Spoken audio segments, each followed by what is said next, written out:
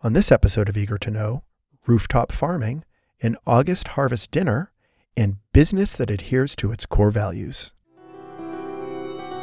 We all have a creative part of our brain, whether we use it or not, for generating new ideas, problem solving, and just viewing ourselves in this world. I am Ricky McGeckran, an artist living in Chicago, and I am eager to know and share with you all how people of a creative leaning have brought this way of thinking to the forefront and how it has shifted outcomes.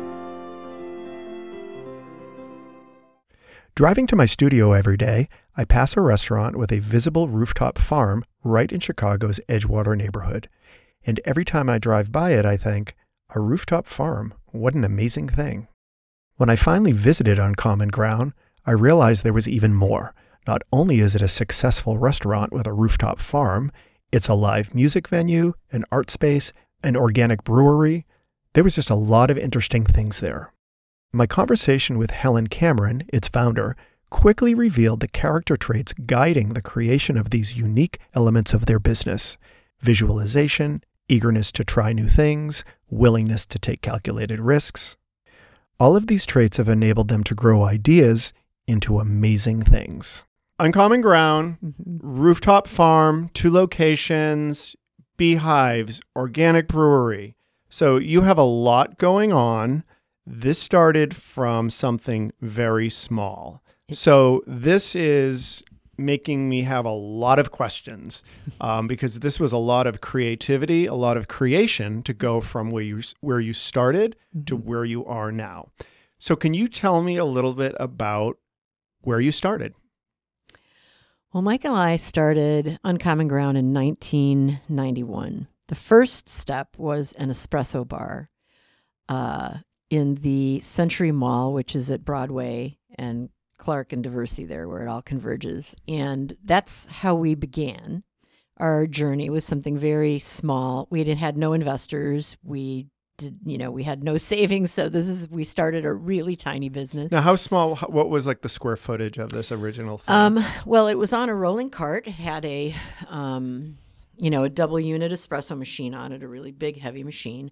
And then it had eaves that you could flip up so that you could put, jars of cookies and, muffins and all that kind of stuff.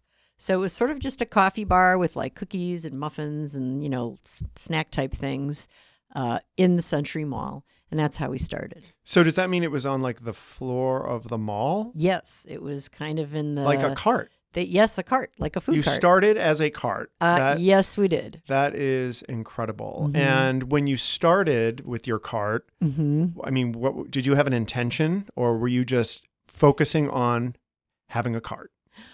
Well, we left a rather large positions. Mike was the food and beverage director at a small hotel downtown, and I was the executive chef at the time.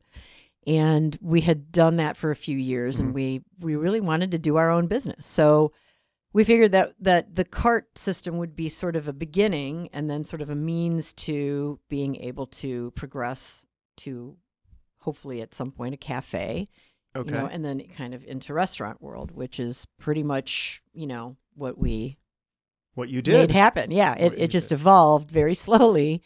But we did it, without investors. We did it with just continually growing and reinvesting what we made in our company.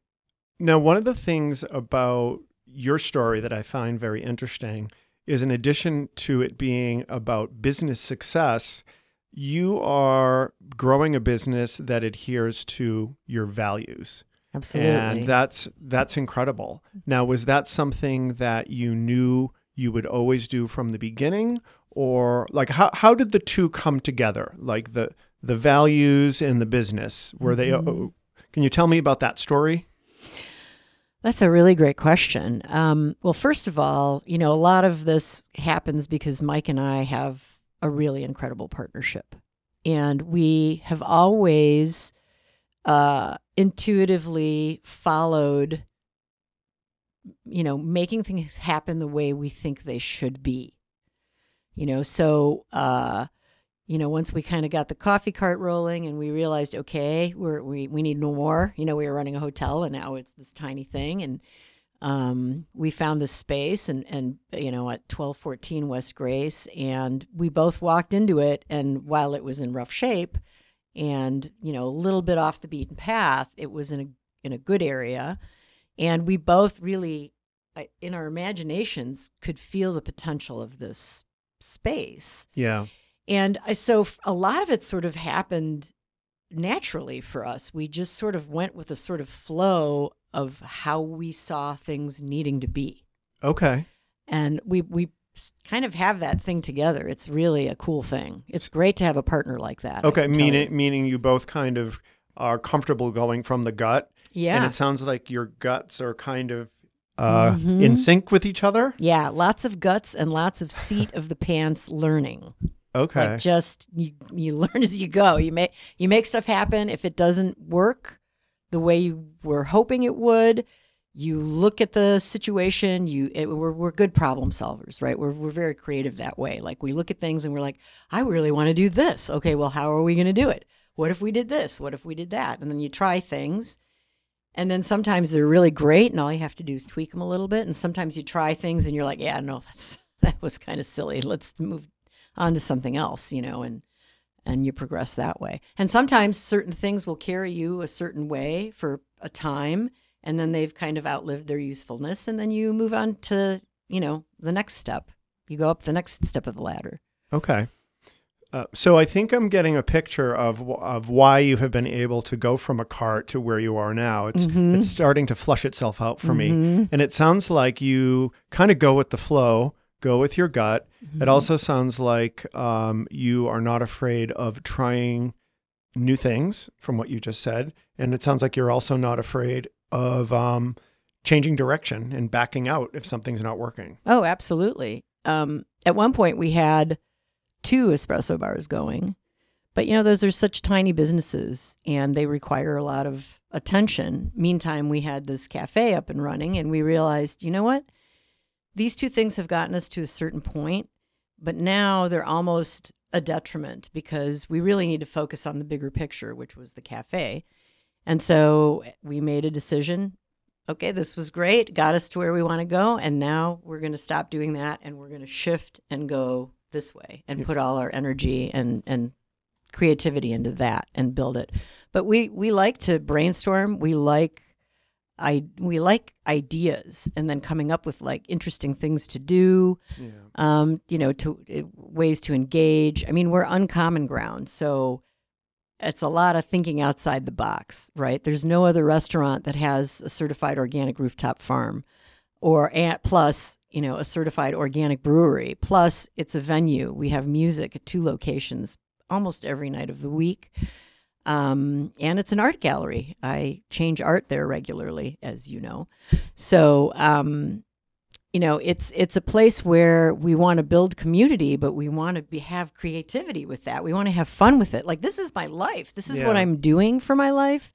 And if that's the deal, if I'm spending this much time at work, well, then it better darn well be something magnificent, you know? I mean, I would say if this is your life, you have a very exciting, diverse life because as you said, there's a lot of different things going on from a creativity standpoint, business standpoint, artistic standpoint, which is really just amazing that you have created this business and this life for yourselves. Obviously, doing all of this, you have to have an entrepreneurial mindset, which we talked about. Would you say that you always had that and you were aware of it? Or would you say that it developed, or was it something that was activated by being in this environment? Honestly, I think it's at the core of my being. And so if you ended up doing, like you were working at a hotel, was it? Yes. So if you stayed there, do you think that, how would that have played out? These parts of your personality that have allowed you to be successful?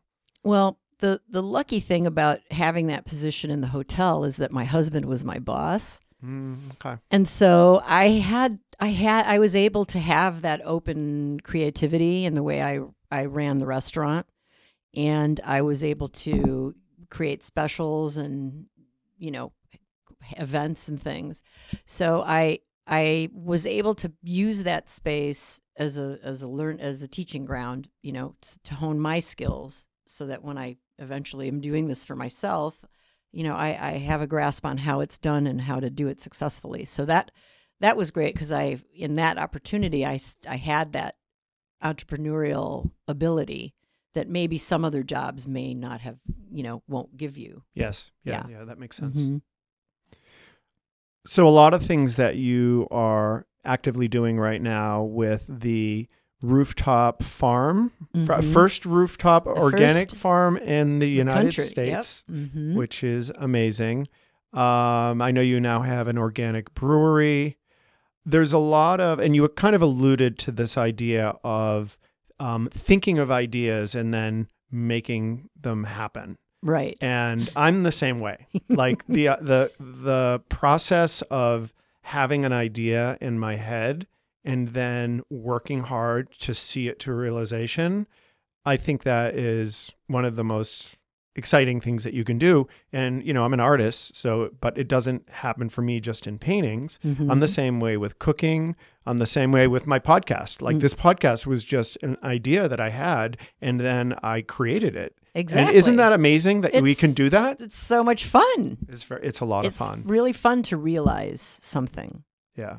But there's a lot of, there's a lot associated with that. It's taking risks, it's failure, it's, all of that. Can you tell me about that process for you, of having an idea and then realizing it?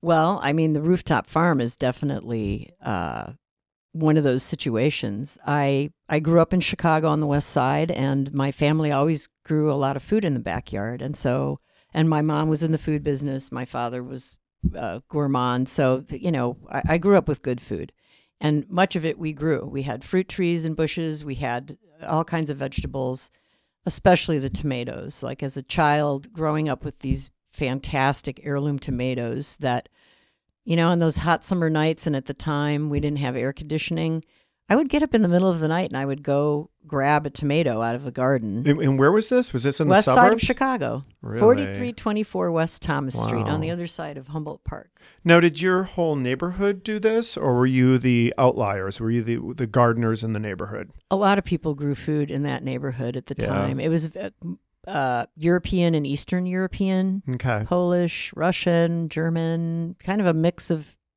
people in that area. And a lot of people grew their own food in their backyards. Yeah, I think gardening is. I actually had a guest on Eager to Know who's currently now a landscape architect, but we talked all about him growing up with his grandfather's farm, and it's just amazing. And I think I think gardening is great. Yeah, well, growing up with that, that was very deeply rooted in me. First of all, at the time, people weren't using all these horrible chemicals that will make you sick and possibly kill you. And we composted. I mean, I kind of grew up with organic gardening.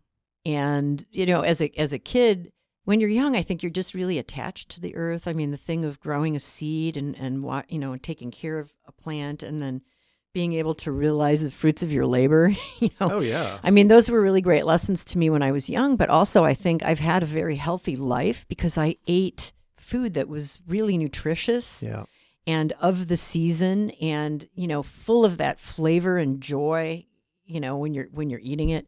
And those tomatoes especially was just a big thing for me growing up. And so when Mike and I got married and we, started our journey together, we eventually bought our first home, and I was so psyched because I'm thinking, oh, now I can grow tomatoes in my own backyard. But lo and behold, the neighbor south of us blocked the majority of the sunlight. Aww. And so I couldn't really grow tomatoes in my backyard, which was kind of a big disappointment. Yeah. But in the meantime, it was still a fantastic garden, and I really enjoyed it. But it was not full sun. Not full sun. Okay. So I would have to go to the farmers markets to get my good tomatoes. Okay. And I would have to wait for a proper farmer market to show up in Chicago several years after we opened Uncommon Ground.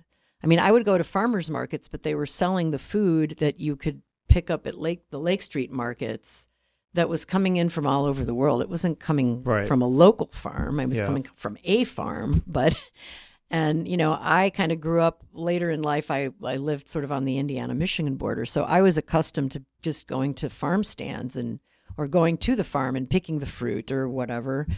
And, and then we also grew stuff out there as I got older. So I was always surrounded by good local food. And then I come to Chicago and I want that for my restaurant. And I realize I can't get that until the Green City Market opened, because the Green City Market was the one that really established, like, okay, if you're selling food here, you need to be a farmer that's from the area. Okay. And then you can start developing those relationships, which was great for us at Uncommon Ground. It made me so happy. I connected with so many farmers. But to be able to get a locally grown tomato, I would have to sort of go out of my way for that. So were you operating the restaurant without locally grown produce for a while until you were able to? In the very beginning. In the very beginning you were, and then at some point you were able to get it. Yeah. But then something else happened, and I was doing my research and I saw an interview with you, and you talked about the first time you went to the roof of your current building. Yeah. Can you tell me tell me that story? Yeah. So, knowing how I feel about tomatoes, right? So we were looking at this building on the corner of Devon and Glenwood and thinking about buying it and putting our second restaurant in there. And it was a sunny day in February. We wanted to kind of explore the building a little bit more and see what the condition was like of the roof and various other things to see if we wanted to take this on. And we brought a ladder with us so we could check out the roof. And so Mike held it for me. I climbed up there. And as soon as my eyes cleared the parapet and I saw this wide open 4,000 square foot rooftop with one of those silver linings, the first thing that popped into my head was a ginormous tomato, red ripe tomato. And then I looked down at Mike. I was like, holy shit, we could grow food up here.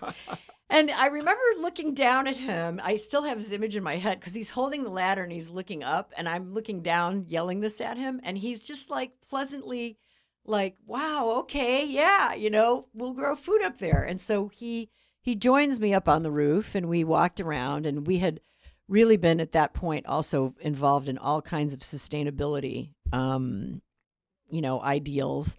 And so the other thing that we agreed to is if we decided to do that project, that it was going to have a working farm on the roof and it was going to have solar panels. So, but those ideas came after you, like when you peeked over and saw that roof, you weren't thinking about a farm until you saw it. Is that exactly correct? Okay, so this just came to you. The picture, first it was the tomato, and then it was, holy shit, we can grow food up here.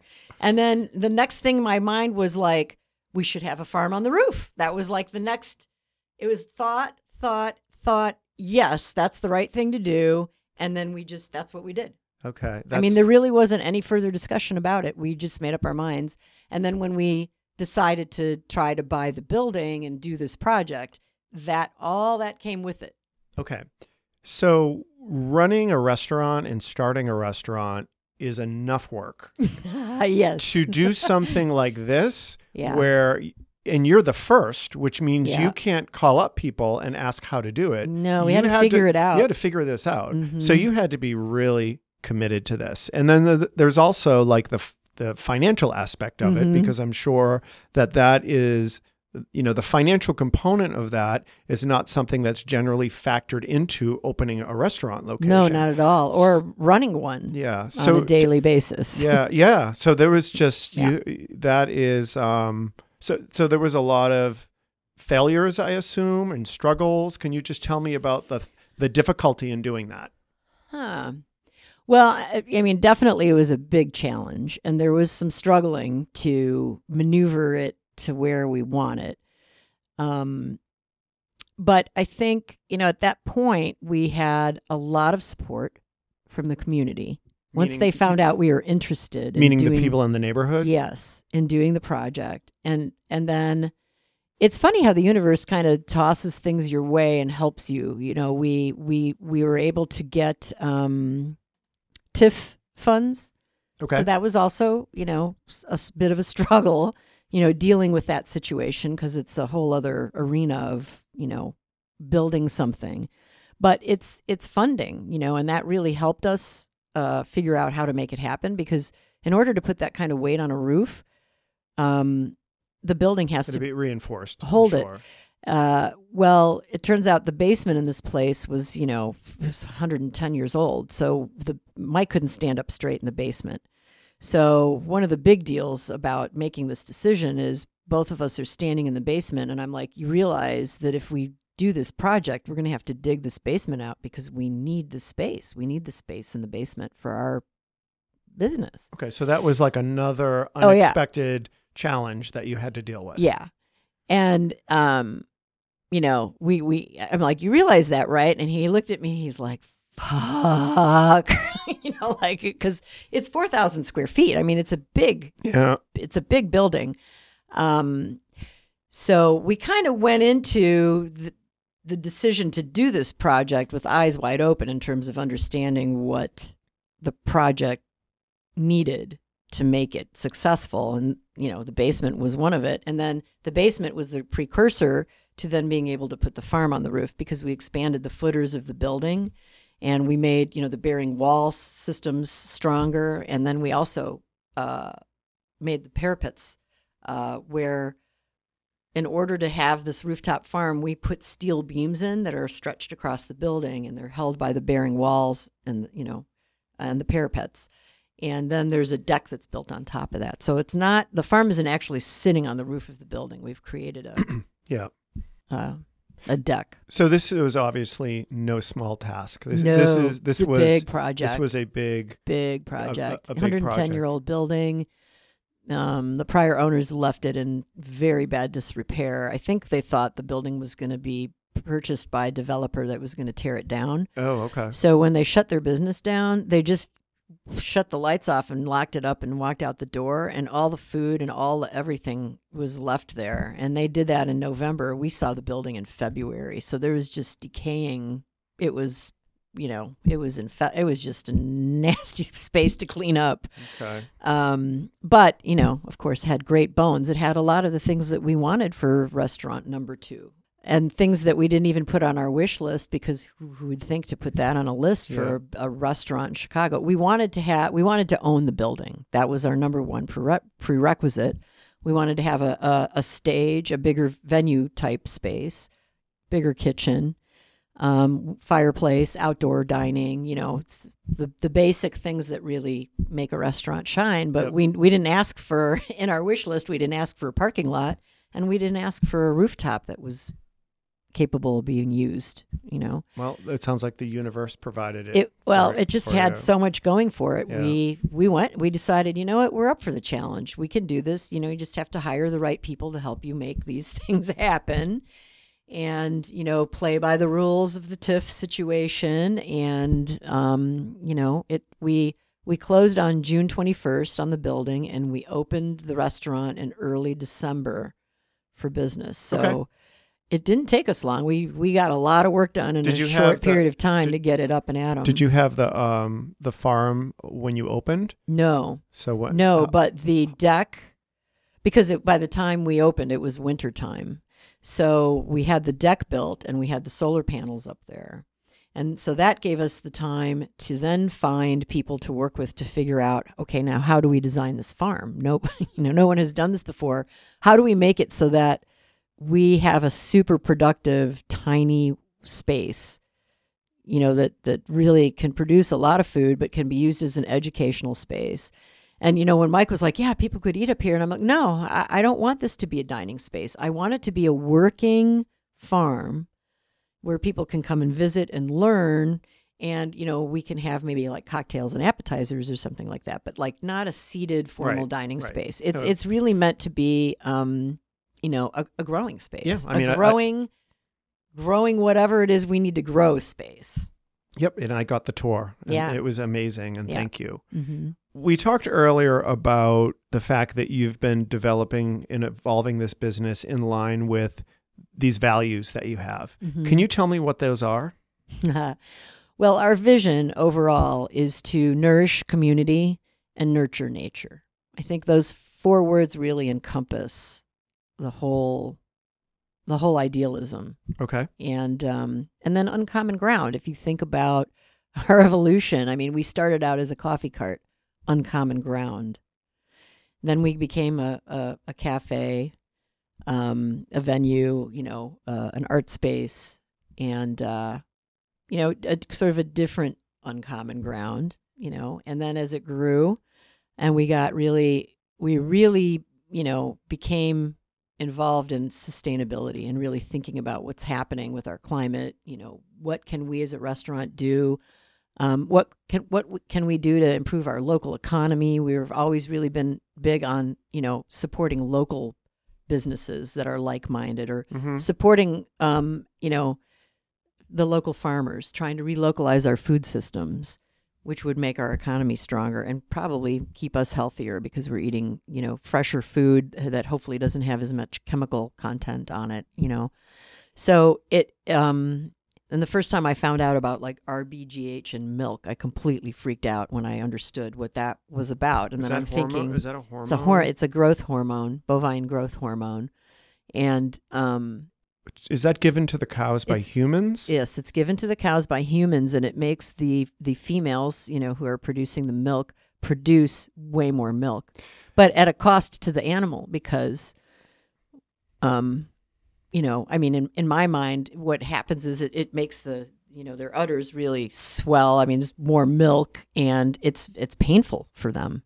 But what does that do to us if we're drinking it? Well, the hormones pass through to the dairy products that we consume that have that in there. And now, girls are having their periods before they're 10 and boys are developing breasts. So, so to me, but just the cruelty to the animal freaks me out, first and foremost, because it's like, that's something that I've really rail against now is misery meat and poisonous produce. Because if an animal is miserable, then what kind of energy are you getting from it when you're consuming it? Yeah. And then whatever chemicals they're feeding this creature, GMOs, Roundup, whatever it is they're consuming, well, first of all, corn isn't a food that's meant for cows. Cows are meant to eat grass. Right. That's what they were designed to do. Yeah. And so by feeding them corn, it makes them sick. So now they have to give them antibiotics and all this stuff. So it's creating just this really bad situation for the animals. But, the end result is we're dealing with it when we consume that. Yeah. And it's starting to become a really major, major issue. So we have to get the antibiotics out of our food stream. Yeah, I feel like this could be another whole podcast. Yes, I want to have I'm part of a running group, and one of the women that I run with is a nutritionist. She's studying for her doctorate in nutrition, and I want to have her come in. But that is, I have a lot of questions. That's a big conversation. On this. So maybe I'll pull you. You can come back and be part of that conversation. Yeah. Well, I'm just concerned about making sure that the types of things that I buy, to use within my restaurant are the best ingredients I can find. Where when I go to sleep at night, my conscience is good. Like I'm not feeding people all the stuff that I think is really bad for you, and bad for animal. I love animals, but I'm also an omnivore. Yeah. So if I'm going to eat them, I want to eat an animal that had a natural life, that that was cared for, that was in the sunshine. If it's a cow, I only eat grass-fed beef. So and because I think that in the end, maybe I don't need to eat so much of that, but when I do, it's something that's actually really going to nourish me. And the animal, this is the cycle of life, and the animals are part of that. But they shouldn't be miserable their whole life on our behalf. I mean, that's not right. To me, that's just completely unethical. So I want to feel good about what I'm doing. I want to feel good about what we put on the plate. And are we perfect?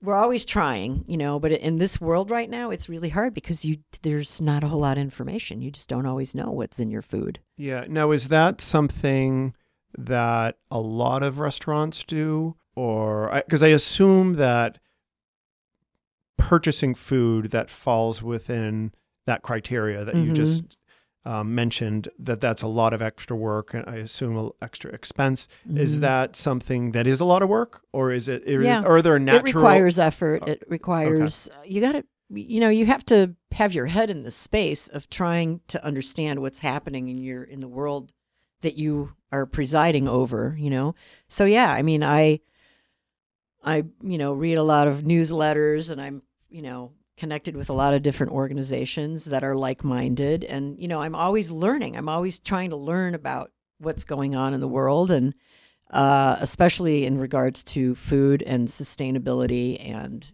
food safety and those types of things. And but as a chef, you want things to taste good and you want them to be beautiful. And so how does that happen? Well, when you grow your own, you pretty much, there it is. You know everything that's gone into that creature. You're picking at the peak of ripeness, and you're preparing it in such a way that your guests can enjoy. And there's nothing better than that, and it doesn't need to be a big complicated thing, And plus, you can put fresh nasturtiums on everything, because you had a lot of nasturtiums. We do. We in have a your lot garden. of nasturtiums right and now. pansies. Yes. Edible pansies, which I didn't know that pansies were edible. So they're called Johnny Jump Ups. Okay. Yeah. Mm-hmm. So that was one of the many lessons I got when I went and saw your location. You mentioned community. So tell me about that. I know that you do events. Tell me other ways that you embrace the community. Mm-hmm. Well, I mean, there's our immediate community at Lakeview or Edgewater. We're really involved in a lot of happenings in both areas. But to me, it's really about sort of building a community within, building a connection to the people around us, and providing them a place of comfort, a place where they feel like they're going to get a good meal, a place where they can enjoy music and art and hanging out with friends, maybe not spending so much time on the phone and having conversation. And then if there's any way that I can use my space to help educate people a little bit about sustainability or, better food or better beer, I try to do that in subtle ways. At our Clark Street location, we've got an outdoor cafe area that's fenced in by food growing, and now suddenly people are like, oh, wow, look at how beautiful that, oh, that's tomato. Oh, I didn't know you could, oh, and then the next thing you know, people are like, what are those things that you're growing those in? Where can you get those? I would like, and so it's like one of those things where it's like you try to form connections because we're like-minded. Yeah. We try to make sure the menu is balanced so that there's something for everyone. And right now, with so many people having so many dietary issues, predominantly it's vegetarian and vegan, which half of our menu is easily that. Could be modified from vegetarian to vegan, but also there's people who don't do gluten, and then there's other allergy type things that are going on. So we really try to make sure that when you come to dine with us, you're going to have a nice meal and you're going to have something that you can eat if you have a situation like that going on. And I think that's really important too. It's like you want to nourish people when they come to your restaurant. It's not about making a buck. It's about I have 120 employees, so that's a community in itself. So, to keep a small economy going like that. So it's community, but it's across so many different, aspects of, your daily universe. So can you tell me about the harvest dinner that's coming up? Yeah, so this harvest dinner is something we started soon after we got, the farm reliably up and running after the first few years. And when we're now able to harvest about 1,000 pounds plus of food, from our system. And what we do is we choose a date in August, and this year it's going to be August 28th, which is a Wednesday night, and we're going to have a farm dinner. And the dinner basically starts out with a cocktail. Usually we'll work together with a local distiller and create some delicious cocktail with some ingredients from the farm. And then there will be a trio of appetizers, and then we'll go and sit down at a table with a family-style meal. And that meal will also include our fresh brewed organic beer from Green Star Brewing. So it's kind of like the ultimate slow dinner because we start planning for this basically in February when we decide what our farm plan is going to be. And, then the majority of the food that will be on the plate or that you are drinking is going to be something that we produced in one way or another. In what location is this? And this is at our Devon location. So, okay. Yeah, in Edgewater. In Edgewater. And what's the date for this? It's going to be on Wednesday, August 28th at 6 p.m. Okay. And now, is this something you buy tickets for? Yes, I'm actually actively working on the menu for this right now. We're really looking at what's going to be coming up from the farm that we're harvesting so that we can really, get our peak ingredients and as much, we're going to have to hoard some of our ingredients and wait for that night. So it takes me a little while, but I'm working on the menu now. And once we've kind of got that organized, we will set up sales of brown paper tickets. Okay, great. Yeah. Well, I will definitely be attending. Oh, I would love to have you. Yay. Yay.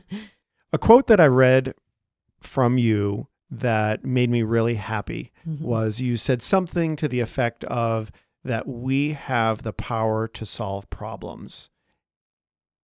And that sounded like something that would be very important for your journey. Oh, absolutely. Because I feel like reminding yourself that is really important when we're faced with problems, when we're feeling overwhelmed, and reminding ourselves that we actually do have the power to solve the problems that are presented to us. Can you talk about that a little bit? Yeah. In our early years, we didn't sort of have a plan laid out. We were sort of playing things by ear and growing and then reacting to that. It was more reactionary to where we were at any given point in time.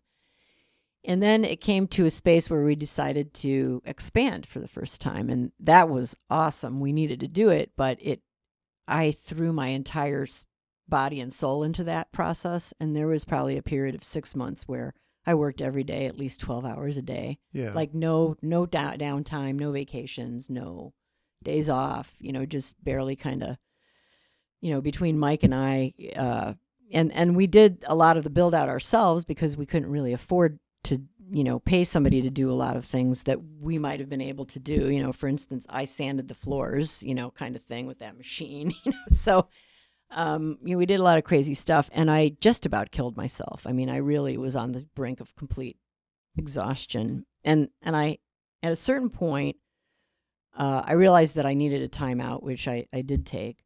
But I also realized that if this is my company and I am the entrepreneur, then if I don't like the way something is going, if I don't like the direction we're taking, or if I don't like the way my life is at the moment because I'm just overworked, the only person that's going to fix that is me. Yeah. It's like if I have to realize that and then I have to say to myself, well, I have the power to change so that I make it better, whatever the case may be. Being an entrepreneur Yeah. is a way that it sounds like you probably will really learn that. Yes. But ultimately, it's applicable to anybody, no matter what you're doing. We all have that, but we also need to be mindful to really understand if there's something that needs to be changed. Or, sometimes you're unhappy, but you don't really know what it is that's bugging you sometimes, or like, oh, if I change this, then this would make it all much better. Sometimes you don't go to that place right away because it's not something you realize. But once you figure it out, then you can say to yourself, well, I've identified the situation and now I have the power to fix it. Yeah. So you really kind of have to identify what it is that needs your problem solving skills. And, and so much of what, how Mike and I go about things is we picture things. I mean, I see things in my head. I see what's going to happen in my head. You see that tomato. I do. I see it, and then that's where I'm going. It's as simple as that for us. It's kind of crazy. I mean, I still think, what, if it had been any other man and I'm up there going, holy shit, I could grow food up here, how many people are going to be like, yeah, sure, go ahead, follow that dream, hun. Go. That's kind of a crazy idea, but go, and he was just like in it with me the second Nice. that it came out of my mouth. So, And we do that for each other. And what's really cool about how we have things kind of set up is our skill sets are very different. Okay. We have sort of the same mindset, but our skill sets are different. So we've always just kind of operated on this divide and conquer thing where it's like, okay, well, you do what you do and I'll do what I do. And we'll kind of make sure we're connected in the middle so that we're directing the thing together. But that's kind of really what our process has been. That sounds like a good match. It's teamwork. Yeah, all the way. So do you have a couple suggestions or tips or guidelines that you can give people that are listening to this to help them move things forward in their business and their lives in a more creative manner? Well, something that has served me well is sort of connecting to my intuition. And I think that when you have time to think, I need a process. And I like systems. So to me, it's like first I have to sort of process an idea, and then my mind will create the system of how to actually make it happen. So it kind of starts with the imagination, but then it goes through this metamorphosis of like, okay, well, how do I realize this? And then I let things flow from there.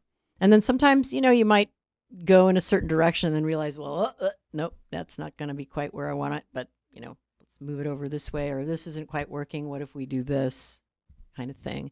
And I'm also a risk taker, but I'm a calculated risk taker. Okay.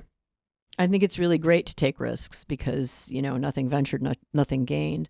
But, there is that time span, like we only have 2 restaurants and that's all the restaurants I'm going to have in my lifetime. But there is that time span where so many people would open a concept and then, want to become the next McDonald's and then start opening many more, all really quickly. And I think, and then 2008 happened and a lot of places, they didn't make it because they just overexpanded very quickly. But so I'm the type of person where it's like, I kind of go at a pace that I want to be stable. I want to be around.